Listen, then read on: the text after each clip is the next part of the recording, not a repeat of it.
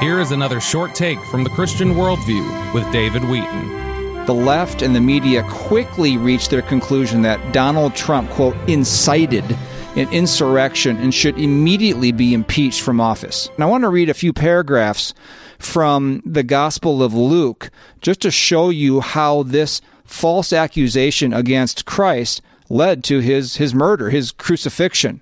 It says in Luke chapter 22, verse 66, it says, "When it was day, the council of elders of the people assembled, both chief priests and scribes." And these are the Jewish leaders, religious leaders.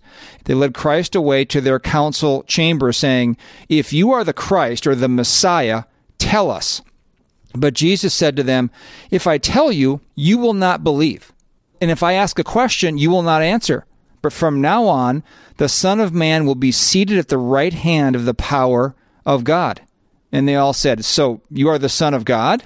And he said to them, "You say correctly that I am," claiming to be the Son of God. Unambiguous. And then they said, "What further need do we have of testimony? For we have heard it ourselves from his own mouth." Now we transfer then to Luke chapter 23, where it says, "Then the entire assembly of them," same chief priests, religious leaders of the day, "set out and brought him before Pilate, who was the Roman governor of the area. And they began to bring charges against Christ, saying, 'We found this man misleading our nation and forbidding us to pay taxes to Caesar, and saying that he himself is Christ, a king.'" There's the accusations, the false accusations. "Now Pilate asked him, saying, 'So you are the king of the Jews?' And he answered him and said, 'It is as you say.'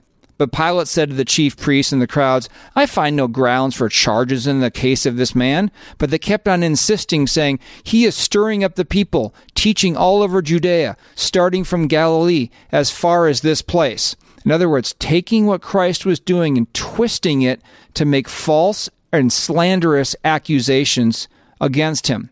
Verse 6, "Now when Pilate heard this, he asked whether the man was a Galilean. And when he learned that he belonged to Herod's jurisdiction, he sent Jesus to Herod, since he also was in Jerusalem at that same time. Now Herod was overjoyed when he saw Jesus, for he had wanted to see him for a long time, because he had been hearing about him and was hoping to see some sign performed by him. And he questioned him at some length, but he offered him no answer at all. Now the chief priests and the scribes stood there, vehemently charging him." Again, more slander, more false accusation. Verse 13, Luke chapter 23. "Now Pilate summoned to himself the chief priests, the rulers, and the people, and he said to them, 'You brought this man to me in the ground that he is inciting,'" whoa, there's that word in the Bible, "inciting the people to revolt.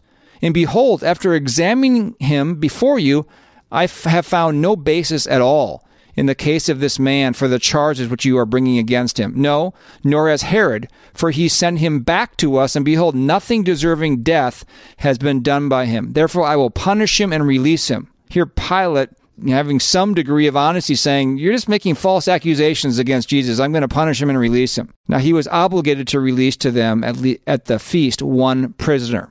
Verse 18.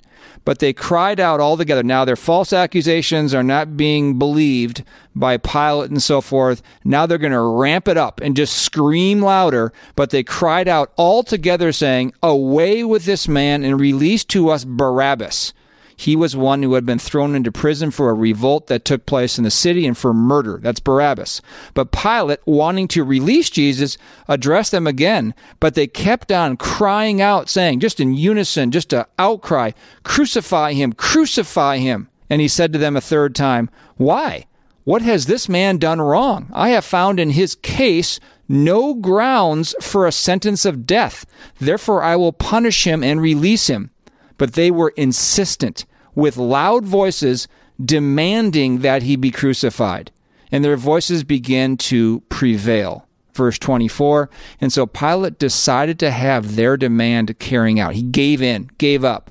Their voices prevailed. The false accusations were swept aside, and he gave in.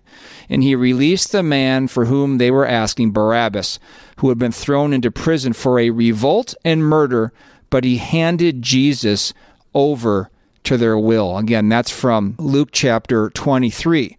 And you can see in this account, right before, and you know what happens next. They hauled him off, Christ off, the Son of God, the sinless one, the one who had created them. They hauled him off to crucify him.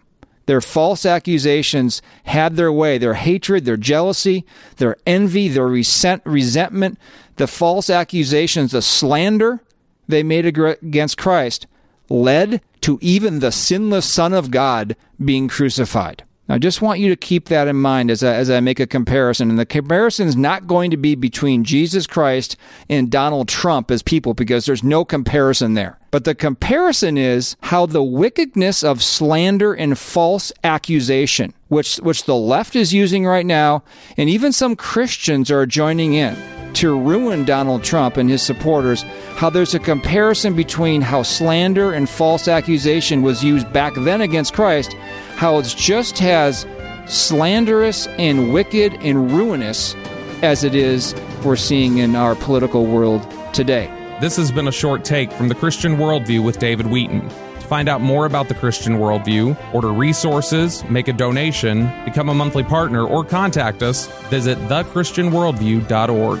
You can also call us at toll-free 1-888-646-2233 or write to us at Box 401, Excelsior, Minnesota 55331. That's Box 401, Excelsior, Minnesota 55331.